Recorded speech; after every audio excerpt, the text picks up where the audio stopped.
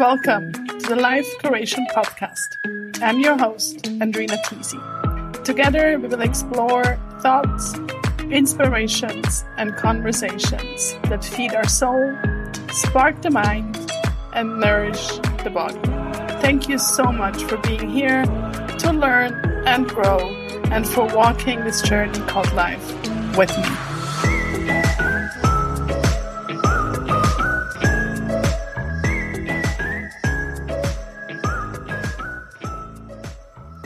If you're back, welcome back. Thank you so much for returning to the Life Curation Podcast. And if it's your first time tuning in, I really appreciate you being here, for your curiosity and for your trust on the things I have to share here. Today's guest is Chris Corbett. Chris and I met shortly after I moved back to Zurich from Vancouver. And he gave me the honor on coming to my yoga classes. And you know how it is in the community. You start talking and chatting and exchanging life's experience and philosophies. And in our conversation today, we are exactly doing that. We are talking about creativity, the process of writing, and how it can be a healing and spiritual practice. Chris shares his experience as a published author, as well as his wisdom as a practicing yogi for over 45 years. His book, Nirvana Blues, tells the story of three friends that are all on their path to follow their dreams and visions and being faced with life's big questions and ups and downs. And I really loved that I could definitely feel that there is not all fiction in this book, that some of the events and relationships Chris drew from real life. He's talking a little bit more about that in our conversation. And before we jump right into the conversation I had with Chris, a little bit more background on him. He was born in the UK and grew up in Northern California, where he went to the University of California in Berkeley and Santa Cruz. After he moved to Los Angeles, he worked for Playboy magazine, Walt Disney, and on an Academy Award-winning film in addition to documentary film projects in Europe, America, and Asia.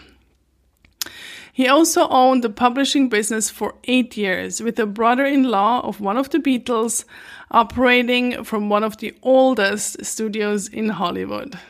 Since moving to Switzerland, he worked in corporate communications at multinational organizations, contributed articles and photographs to various publications, and had his fiction work published. So I'm super excited to share this conversation with you. Hi, Chris. So good to have you on the Life Curation Podcast. It's been a while since we've seen and talked. Yeah, it's been a while. Thanks so much for reaching out and inviting me to be a guest. And yeah, I miss our coffees and especially the yoga class or class. Yes, yoga is different these days for sure. So with every guest, I start with some this and that questions. So you just completely answer intuitively, and we'll just have fun with those little 5 things. So mountains or ocean? Ocean. Coffee or tea? Coffee. These are easy. Cats or dogs? Dogs. Plus point for you. No, I'm just kidding. Appetizer or dessert? I have to say dessert. Not an easy question. Vegetables or fruits?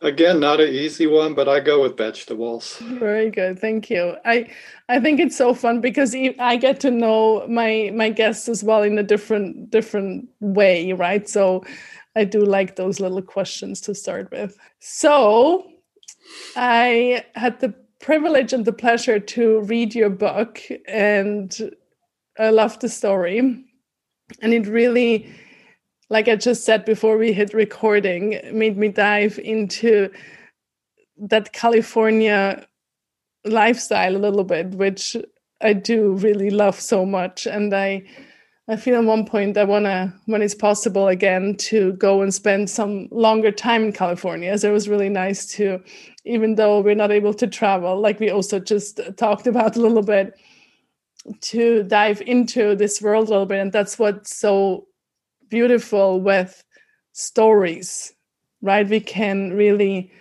immerse ourselves into a story. So writing is one of so many creative outlets one can have. And I'm curious also because you grew up in a very creative, I'm going to say family background. What is creativity for you? I think creativity for me is a chance to get outside of my thinking brain and go more into my feeling side, because it's like I'm a writer, but then you think about musicians. And I had a voice coach give me some tips because I'm going to do the audiobook for Nirvana Blues. And he was talking about how a singer cannot be thinking about something else when they're singing, because otherwise they're going to lose it and they're going to be off key or forget the words or whatever. So I think for me, the creative process is a way to step out of the thinking side of the brain. I guess that's the right brain. You engage more your left brain. And that's maybe a intellectual description, but on the other side, I think creativity or expressions of any kind are a way that we can tap into our subconscious, tap into our like I was saying, feelings, and have another kind of understanding of ourself. So creativity, as the word implies, means creating something, be it a book or a song or a painting or whatever. And that's an expression of what you're feeling, or you could say thinking. Perhaps writing is more on a thinking level, an expression of ideas that you may have or something. So it's a more literal form of an expression. But creativity for me is a way to get in touch with a deeper part of myself.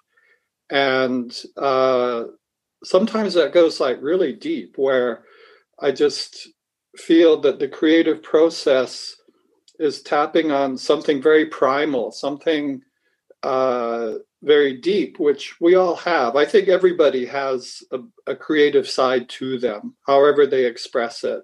And perhaps a lot of us are not in touch with that. And I once got in trouble when I told a girlfriend that I thought writing was better than sex, which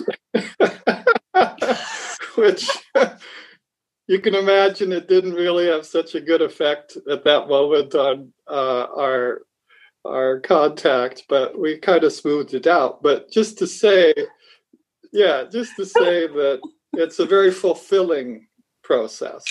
And in that sense, for me, the whole journey of being a writer is something I do because I like it. It's not like I want to write a bestseller or I want to have my painting hanging in a famous gallery. I think most artists are engaged in the art of creation just because they enjoy it and it fulfills something. And like I say, it touches a place inside that is like a very unique experience. And it's when you can have that connection, it's very rewarding. So many good things I want to dive deeper into, but one thing that just really jumped out on me is that what you just said about, you're writing because you have something to say. And I was actually just listening to a podcast yesterday, also with a poet and a writer. And one of the last things she said is, with writing, and I think it's with any form of creating, like you mentioned, is you're doing it because it's your truth. And it's something you have to say, and it's your truth that you're trying to say or express, really. But it's not because, like you said, because you want to write a best-selling novel or have a painting in, like, I don't know, MoMA in New York. You know what I mean? It's, if it comes deeper from your core, then it's really like that essence you were talking about, right? And another thing is that I thought was really beautiful, what you said, is that creating and creativity, like for me growing up, I kind of had a little bit of a hang up because I thought I'm not creative because I'm not able to draw or to paint. And then I learned, with, life, that creativity comes in so many different forms.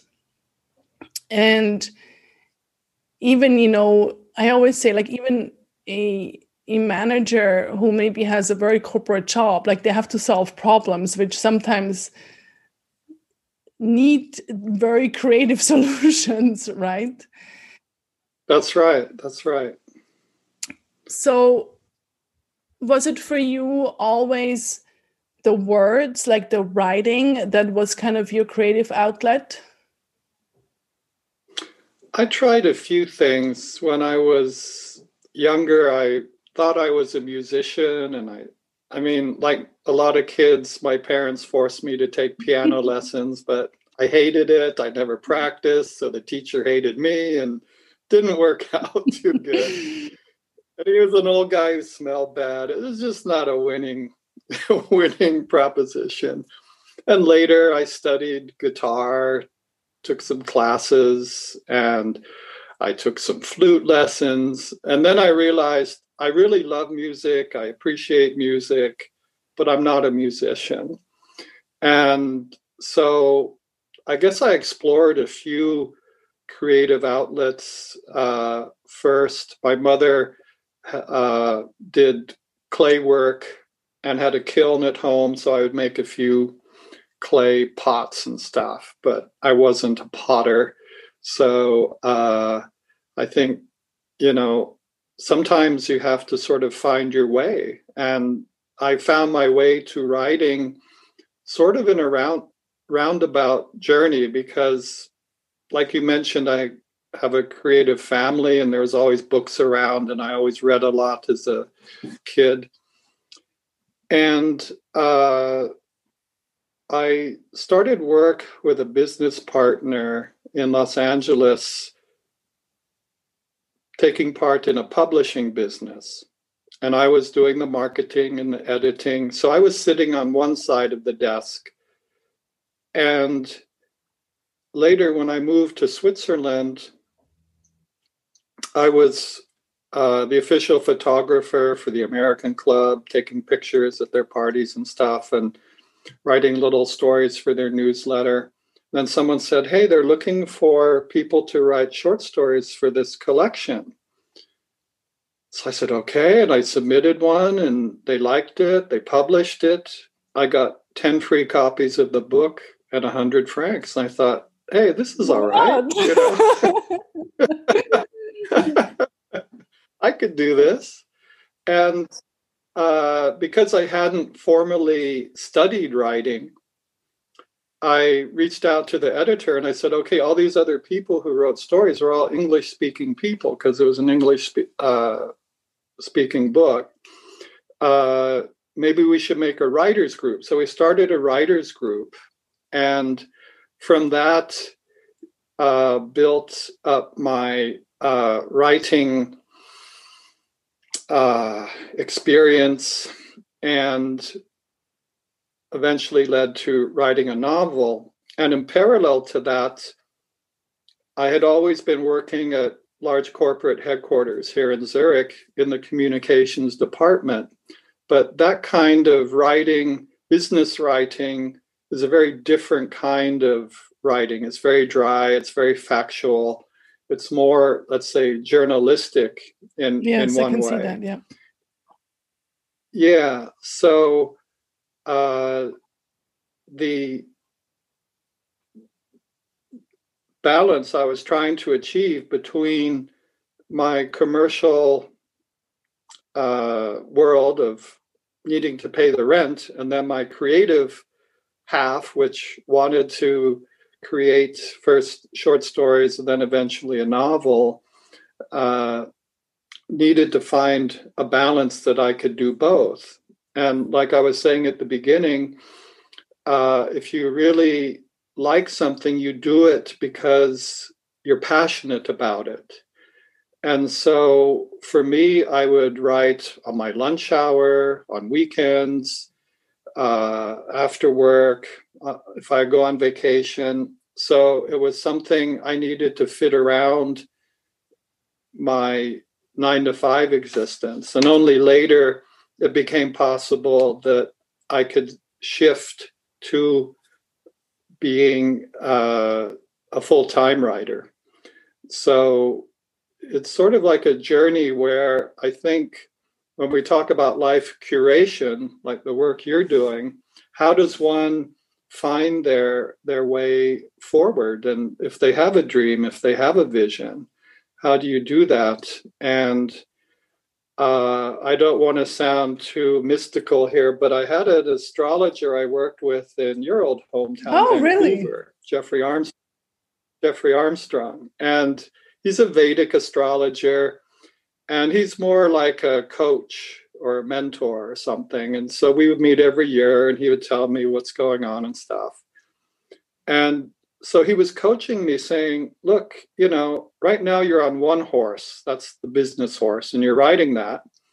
But you have this other horse that you would rather be riding. But for you to go over to that second horse, you have to bring the other horse along so that it's close enough that you can step over to then make that your primary way to go forward. And it took a few years, but I think that having a vision, like a personal vision of yourself, is like really key there to see where do you want to be or what you aspire to, or what is your dream, what is your personal vision. And if you can make that more and more clear, you can get there. And I have to share a quote with you because somebody gave me a journal at the beginning of the year to let me record what's going on. And the very first thing I wrote in here on New Year's Day was a quote that I had just seen from Albert Einstein. And dear Albert said, everything is energy, and that is all there is to it. Match the frequency of the reality you want, and you cannot help but get that reality. It can be no other way. This is not philosophy, this is physics. So I really love that quote because, it touches on that thing about if you can dream it, you can be it sort of way of looking at your life. And I know, coming back to creativity, that's another way of transforming your life. When I first moved to Switzerland, I went to see Carl Jung's daughter. She was still around at that time, and she was an astrologer. You see, I like astrology. Well, actually, one of the things back in Los Angeles we published every year was an astrological calendar. So I see a lot of parallels with your book and yourself. Funny about that. We'll get to that in a minute.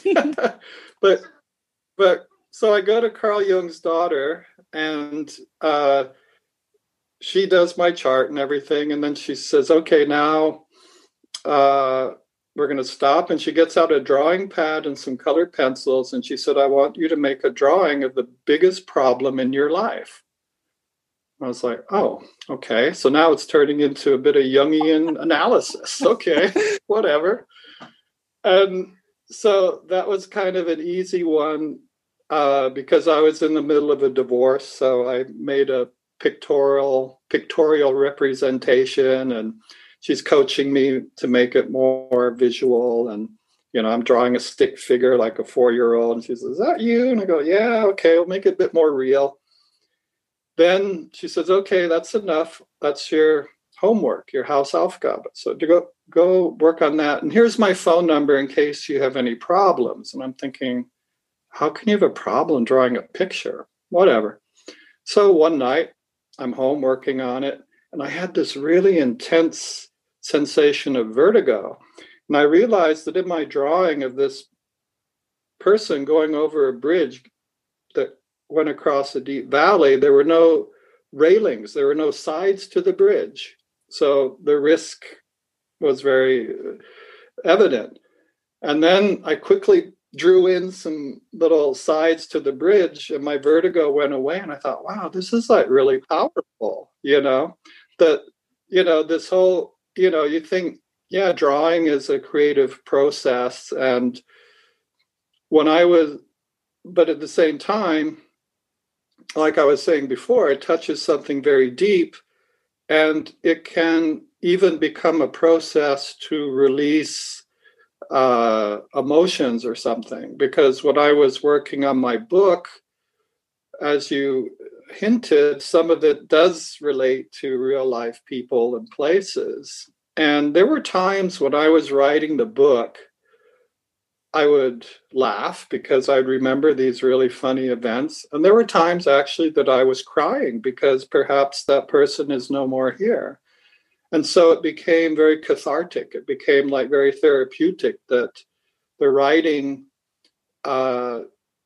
became a release or a way to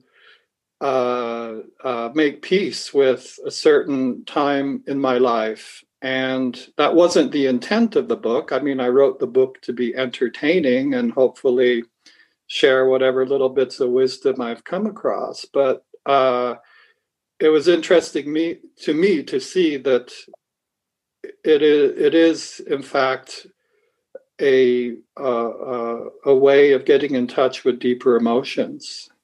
So, and there is all sorts of different versions of that. Like, for example, one that I've experienced is process painting, or, there is also in terms of writing, right? There is,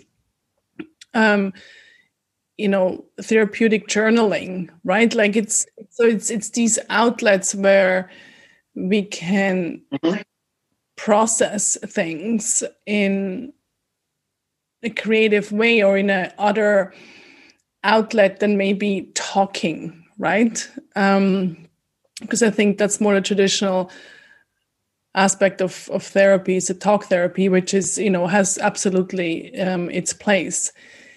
What I also think was really interesting, what you mentioned in terms of the vision, and that also I thought was really interesting in the book, like each of the main characters, and correct me if I'm wrong, but I feel like each of them, they kind of face this dilemma of having this message for the world and this calling they really feel inside.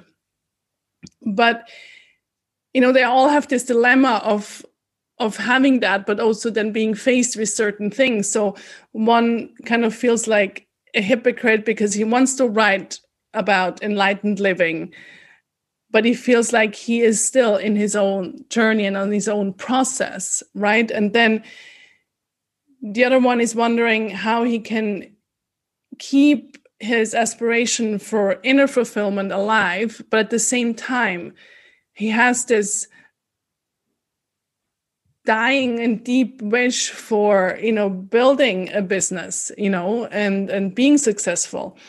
So I think, especially kind of also in the little bit of the spiritual world, this being successful and also materialistic like becomes kind of a negative thing to living or to being successful, right? So I feel like that can then also be holding us back to actually go out and put our message out there.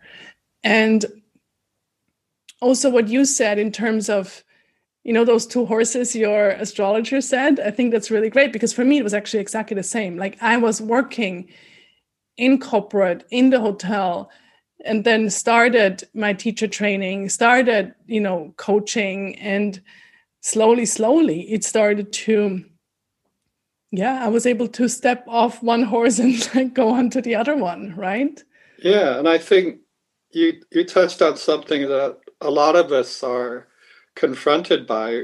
If you have this understanding of making a better world, and this is a paradox, how can you have a life that's guided by good ideals and yet fulfill your basic needs of, having a roof over your head and eating and all that? And my feeling is that having nice things, I like nice things.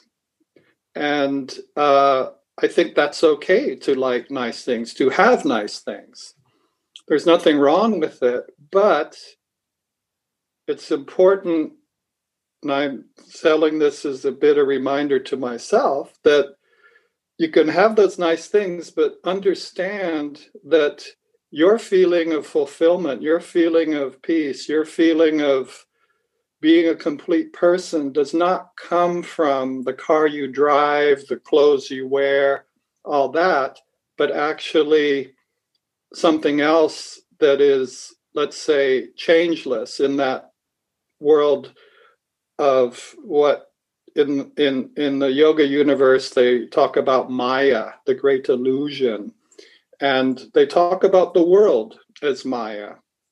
And the reason they say that is that in that worldview, we are, and I guess you've heard that cliche, we are like infinite beings in a finite body having a finite experience. But in fact, the game or the dance of life is to remember that infinite place, like I think it was Kabir who said, or Rumi, one of these philosophers, who said, the drop is in the ocean, but few people know that the ocean is in the drop. So if we are a drop of that infinite ocean, like that quote I just read by Albert Einstein, that on one level, everything is pure energy. I mean, we're getting into quantum physics now. But if that's true,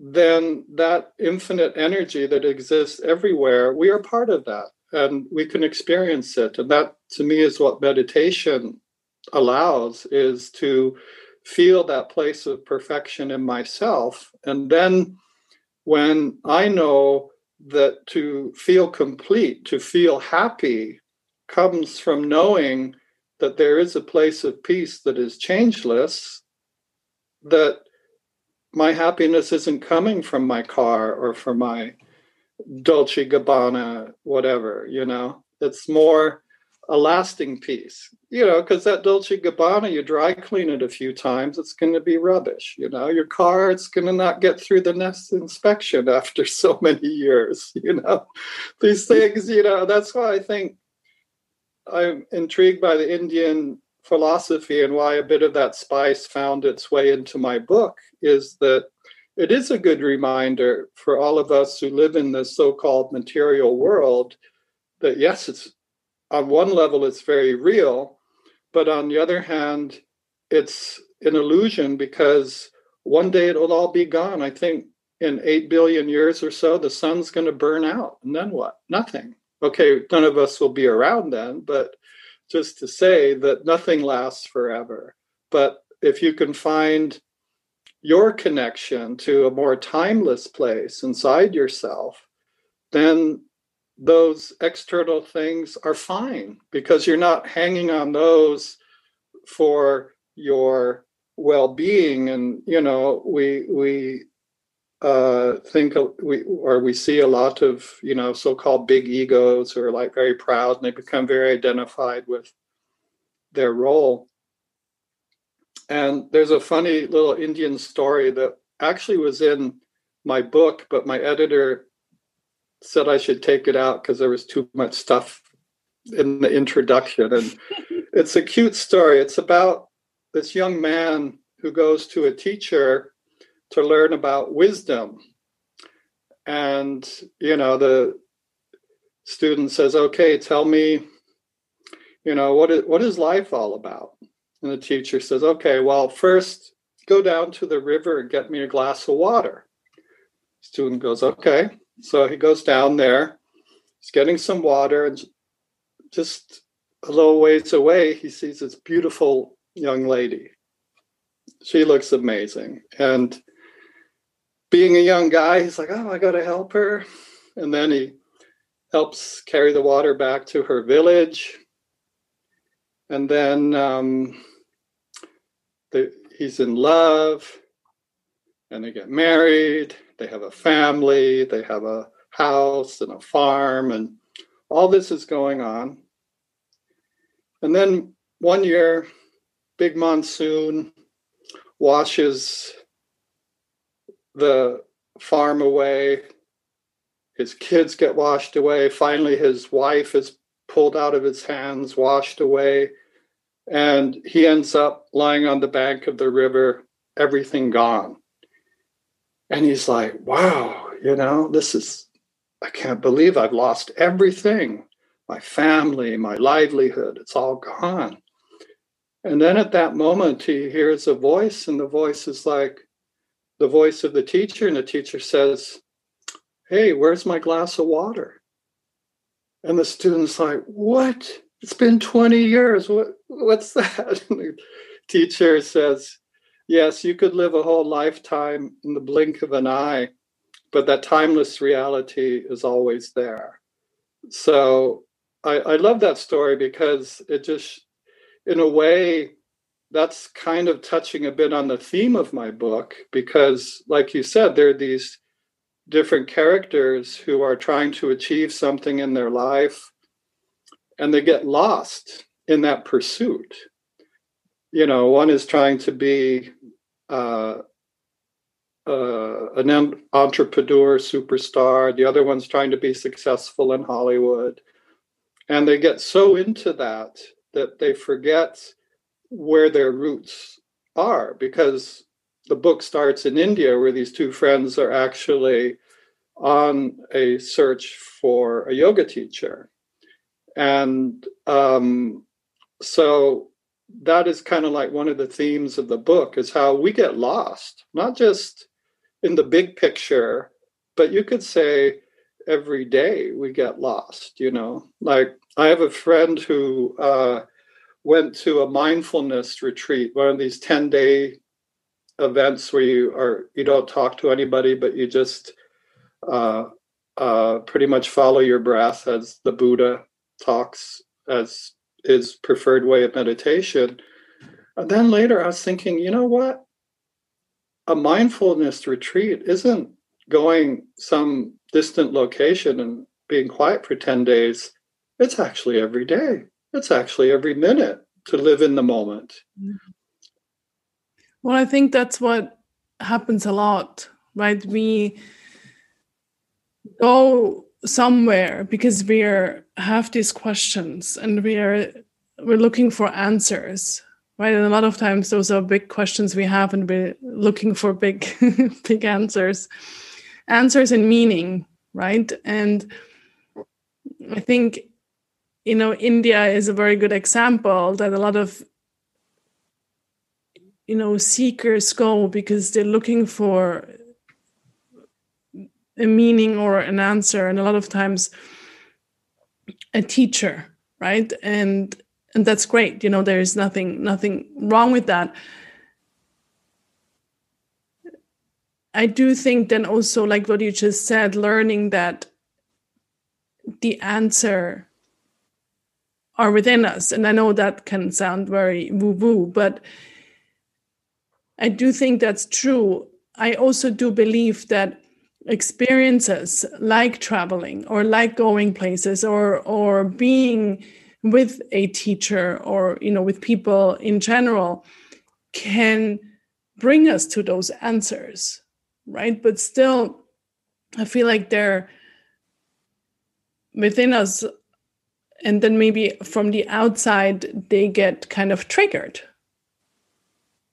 And another thing is that what you kind of touched on a little bit is that,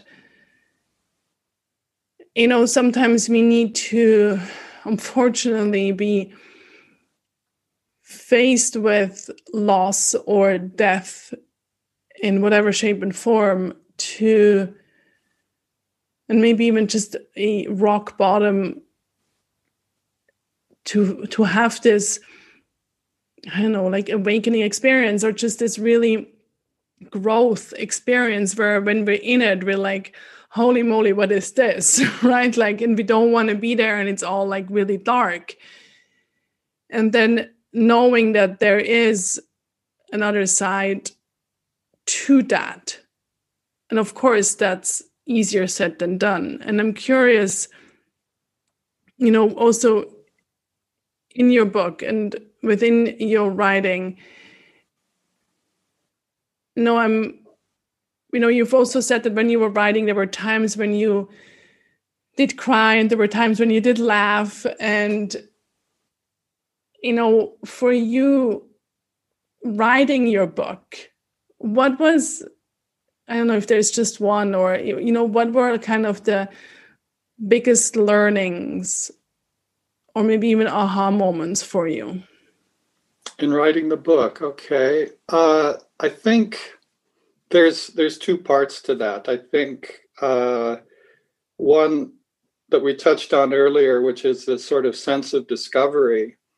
And as something is created and it becomes more real, you understand more what you're trying to say. So you can better express it. So it's a bit an unfolding, like you're planting a seed and the seed is growing. And that's a nice experience because that means what you create will have a pure expression of what you're trying to say. So it's a bit a learn as you go process. But then on the other hand, you could talk about the discipline side, which I think is also important because I heard this really good podcast recently with Elizabeth Gilbert, who wrote Eat, Pray, Love. And she was talking about the writing process and how the first day you're all excited and you get going and you write this stuff and it's amazing. You're feeling wonderful. The second day you look at it and you're like, oh my God, that's you know, I wrote that. No one's going to want to read that. It's, you know, look at all the great writing out there. This is horrible. So you get disillusioned. The third day, you get up and you're like, okay, I'm going to work on this. I'm going to carry on with this journey and I'm going to shape it and grow this. And that then becomes this perseverance. So to me, that was the big lesson I learned was perseverance, because like any project you have, you can become disheartened or distracted, but a challenge or a skill to learn is focus. And part of that focus comes from really liking what you're doing. And part of the focus is just rolling up your sleeves and doing it, you know, because sometimes it is hard work. I mean, I love writing the first draft and creating all this amazing story. And then the hard work begins, which is the editing and fine-tuning the sentences. And that's drudgery. That's not pleasure. I mean, it's like a musician. He'd rather be, on stage performing and playing and just having fun with the other musicians. But, he doesn't want to be home practicing scales and, studying notation. So I think you need both, though. So I think that's a bit the creative journey, is it takes a bit of determination and willpower. Yeah, and if not life, right? Like I was just thinking of when you said about those like first day, second day, what she said, I just had to think of when I stopped smoking because like when I, the first week was like, yeah, I can do this. The second week is like, I actually don't want to. and then the third week was like, well, might as well stick with it, right? So, it's kind of, yeah, we can put that into life. And it also resonates very much because, your tagline for your book is "The journey is the destination." Yeah. Right. So, yeah, go ahead. I didn't write that. I think I stole it from Buddha or one of those more wise people than me. But I really like the quote because it is, again, like you could say, a facet of the theme of the book, that we are here in this world and we're on this journey called life. And like we were saying before, you can aspire to have something, be it a possession, like a nice car, or a position of power, or, now I'm a manager or whatever. And that's all fine. But life is not about waiting to reach some distant goal that then you're fulfilled. But actually, every moment is a moment that can be a fulfilling moment. And I think we modern people, we forget that, we get so into this so-called rat race that we're on this endless treadmill of running after this, running after that we forget that, when you look at a little child, the child is just playing and happy and content and laughing and smiling. And it's not worried about, all these other things. And we forget that childlike quality that we all have, that we can actually enjoy each moment. And all right, we're in a time of a pandemic and lockdowns, and, nobody's really happy about that, and there are a lot of people dying. I had an uncle who died from this COVID. And so it's not a particularly happy time for the world, but it doesn't mean that we cannot forget our own inner strength, our own inner ability to find, like I was saying before, this place of peace, which isn't dependent on illness or vacations or all these things. And I'm looking forward to when I can finally get on a plane and go to a beach somewhere. But I have to make do. And that's the situation. So it's a bit about acceptance. And yet at the same time, knowing that we have a choice, and there's a story that went around. It was kind of like attributed to American Indians, but that's how it got told, of this young boy in a tribe who goes to the chief and says, "Hey, chief,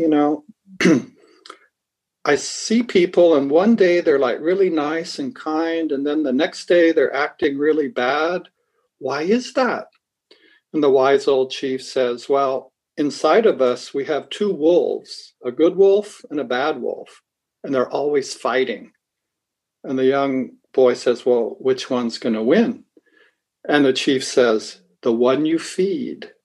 So we have that. We all have that. We all have the possibility of good and bad. And when I say bad, I mean feeling bad about our situation, or angry or frustrated, or all these different things. Or we have the other side, which is one that reflects more the ability to be content and be at peace with the situation and so on. And so which one of those are you going to feed? Which one are you going to put your energy? And that's coming back to that quote from Einstein, wherever you put your energy, that's what's going to manifest as your reality. So choose a good reality, choose a good vision, choose something positive, and then that will then become your reality, because that's where your energy goes. Yeah, totally. I do also think that sometimes to feel those, like you said, bad feelings, or, what we touched on before in terms of, rock bottoms, or really being faced with, hardship. I think sometimes that can also help to then appreciate again what we have. Mm-hmm. Right? I think also in the time we're in right now, yes, it's not, whatever, an easy time, but I think we also get to appreciate maybe more simple things that we maybe in a normal time, whatever that means, we don't even think about that much. Yeah, and that's really what I feel is this, and the word gratitude comes to mind. There's a lot to be grateful for in life, and it's the little things. I mean, the sun is shining. That's nice. It's snowing. Snow is also nice. I mean, just so many little things. You say hi to your neighbor, you get a nice email, whatever. There's so many little things that how you look at it can be something that you're grateful for. And if you start looking at all those things you're grateful for, you find like, actually, I have a lot of wealth in the sense of good things in my life. And that is such a key. And I always think of these studies you read about how when you smile, all those muscles, it helps trigger the serotonin, and it's like, yeah, even a smile is really good, And I was just reading how talking to someone has the same effect, Well, I think it's a little bit of a challenge with this whole mask thing, right? Like, obviously, when I go to a store and I need to buy something, and I'm, making a sad or angry face, or if I smile, then of course, again, what you said about this energy, what we put out, most likely the same energy comes back. Of course, we can't always, the other person, or, has also their own energy. But I think with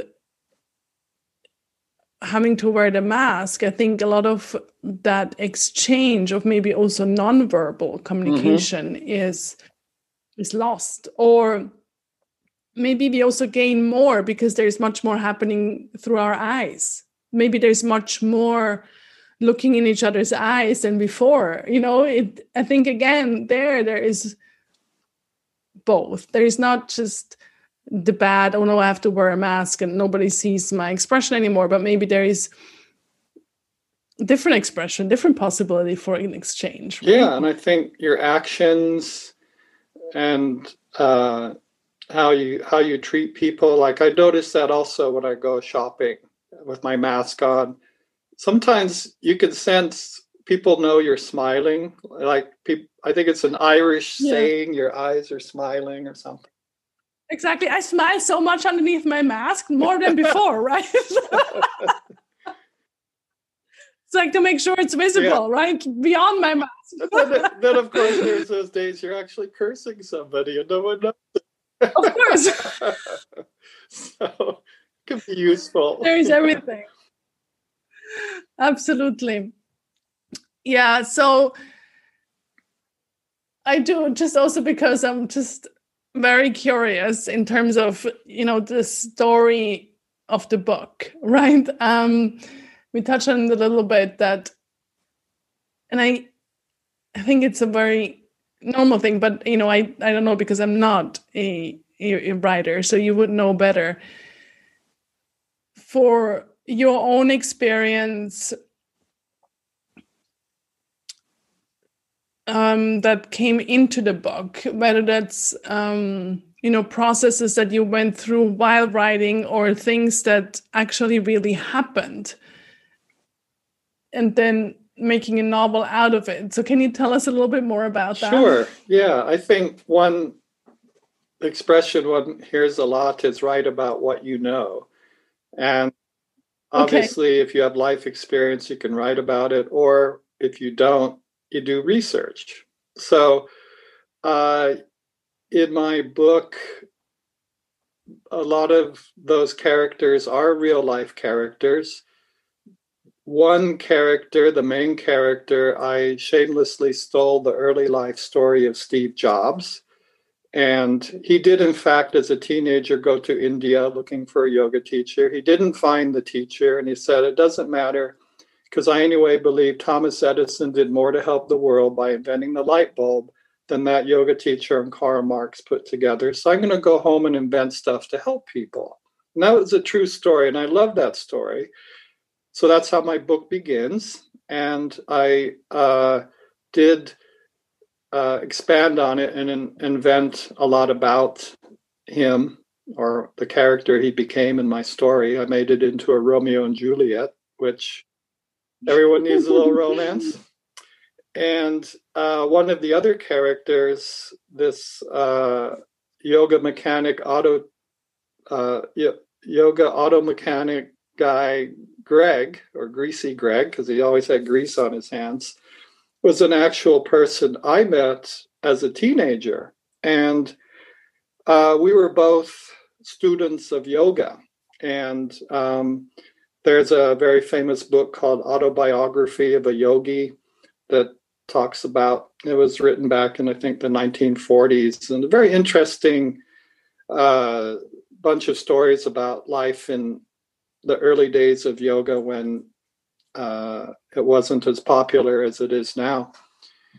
And we were doing a course. It was a mail order course back then, before the internet.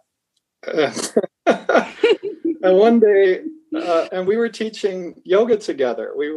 This was, before Lululemon, before yoga mats. It was like someone's living room.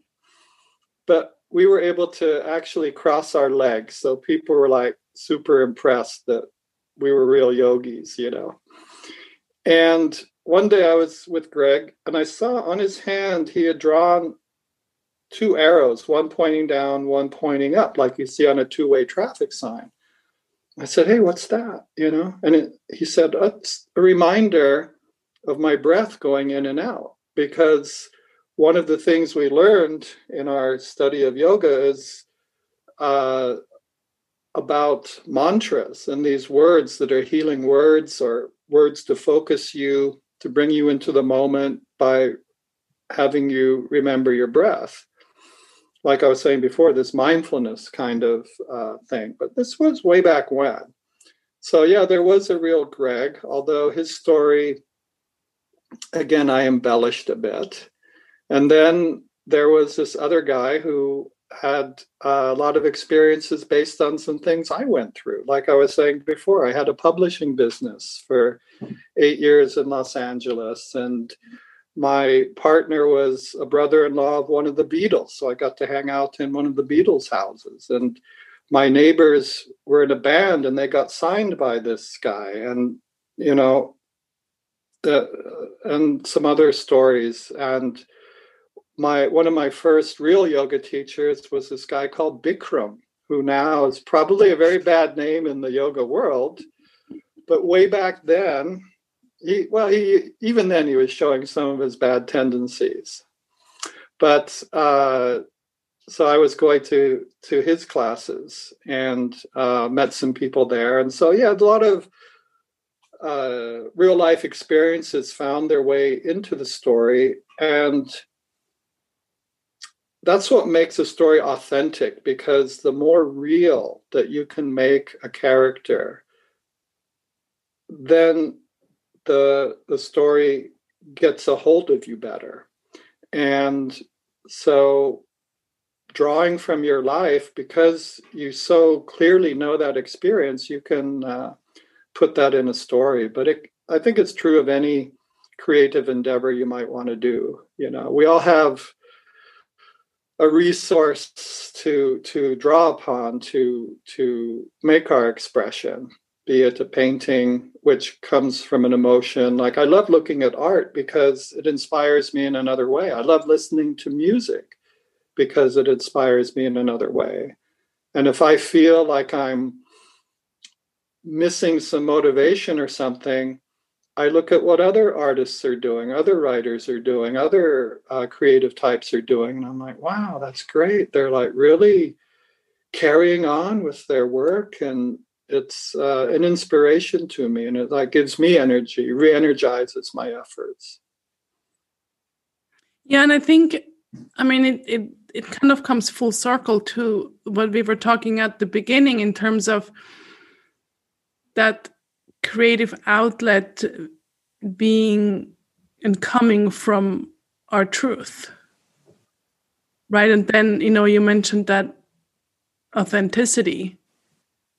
And I think then it's just who you are, and then it's your piece of creation, right? And I also like the aspect of the arrows. It's funny. I have a really small tattoo, but it means that I don't see the things the way they are. I see them the way I am.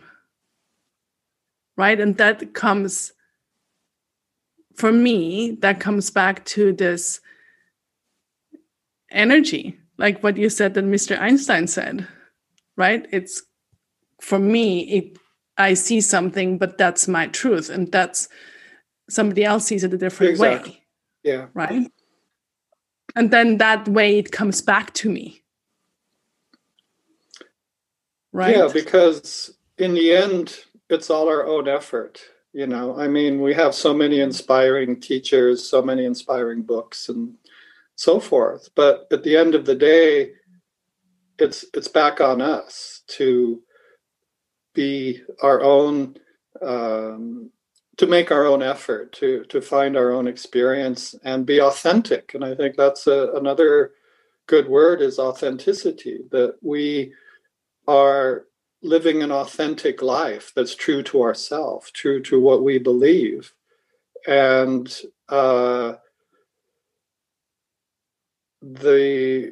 you can see that in people, what they believe is true in the way they live. And I think that there's a possibility when we talk about, all the craziness in the world, that if people were responsible for their own, let's say, inner well-being, and live an authentic life based on those kind of values, then they act as like an individual spark. Because again, the Buddha once said, it takes a lit candle to light another candle, but we first have to light our own candle, and then maybe we can think about doing other greater things. But the first important thing is that we ourselves find our authentic self, find our true self, find our real self, and live a life based on on those values. And hopefully it's kindness and compassion and truth and all those good qualities, gratefulness that exist. And then we're living a fulfilled life for ourselves, and then we can offer small acts of kindness in our actions. So yeah. Yeah, and I also think, again, coming back to this, that the journey is a destination, right? That every day is is different and changing, and it may also change. Like, what is my truth today, that may be changed tomorrow. And I think that's okay too. And to find softness in that and not be like, well, just because last week or even 5 years ago, that's what I believe or thought or did, that doesn't mean that today that's still the same. We're always learning and growing. That's true. And I think that's a challenge, is to let go of the old to grow into something new, and let go of those habits or patterns which perhaps supported us and guided us at a certain point, but then later on they become restrictions from going on to a new set of better habits or better patterns of living. Yeah, exactly. And also what you touch on in terms of teachings, right? Also, and authenticity, also make certain teachings our own, not just taking it at face value, right? Get inspired, learn, and then question, what does that mean for me? Right, because there's a lot of wise words around, but like you say, it's our view, our interpretation, which creates us. And we each grow in our own unique way. We each have our own unique talents and abilities. But to grow into those, we have to find our own path. It's not like there's just one path and we all have to jump on it. It's our own individual experience at the end of the day. Absolutely. Wow, so good. Thank you so much, Chris. I love it. So last but not least, and you've touched on life curation a little bit, and we are on the life curation podcast, and life curation has a lot to do with creativity. And it's so fitting for today's topic because it means how all aspects of our life are connected, right? And how they intersect and at the end really make this artwork in whatever shape or form that is called our life. So we've talked a lot about, teachings, guidance, and all those wisdoms. So for you, and I don't know if, and you mentioned this beautiful quote by Mr. Einstein, but you have a mantra or a life motto or a quote that is right now guiding you? Yeah, there's one that comes to mind, which again is not my own original words, but I was looking today on the internet who actually said this first, and a lot of people repeat it, but it's, you're either now here or you're nowhere. And you have to sort of see that in writing, because if you put no and where together, it becomes nowhere, nothing. So now and here as two separate words, you're right in the moment. And if you put them together, you become nowhere. So I tried to remember that. And I come back to my dear old friend, rest in peace, Greasy Greg, who had those two opposing arrows on his hand. And maybe I'll get a discreet little tattoo one day too. And have that reminder, because that moment called now is as close as your next breath. And that's why I keep coming back to that in my book. And the recurring image of those two arrows is that if you want to be in the now, start there. And then the present moment becomes much more full, much more joyous, and you're grateful for just that moment, just that next breath. It comes down to that at the end of the day. Excellent. Yeah, beautiful. Thank you. So We'll, of course, link everything to your book and to you and where people can find you. Tell me, when is the audiobook coming out? Do you know? It's going to be towards the end of the year, because now that I found this amazing voice coach, Doc Voice, this guy in London who works with people like Rihanna and Sam Smith, and really amazing, talking about the power of the breath and some vocal cord exercises and stuff. And I have to start practicing it. And it's what a professional singer would do to get in shape to do a performance. So I'm still active in the marketing of Nirvana Blues. So I'm easing into that, and will begin recording hopefully next month. It's on my to-do list for February to start. So excellent. And then once it's all finished and done, and also their audio version, we can update, the show notes and link it to there. But for now, we'll just link it to the real book, which is beautiful. I loved it. So thank you so much. Thank you for the most inspiring conversation. Thank you so much. Chris's website is chriscorbett.com, and you can find him on Facebook and Instagram. We'll, of course, also link all of that in the show notes, as well as he mentioned quite a few things, and we'll link those as well in the show notes. It really means a lot to me that you're here with me. Let's keep curating our life. And if you have any special topics or guests you would like me to include here, please, please, please let me know. I'd love to hear from you. Much love and a big virtual hug.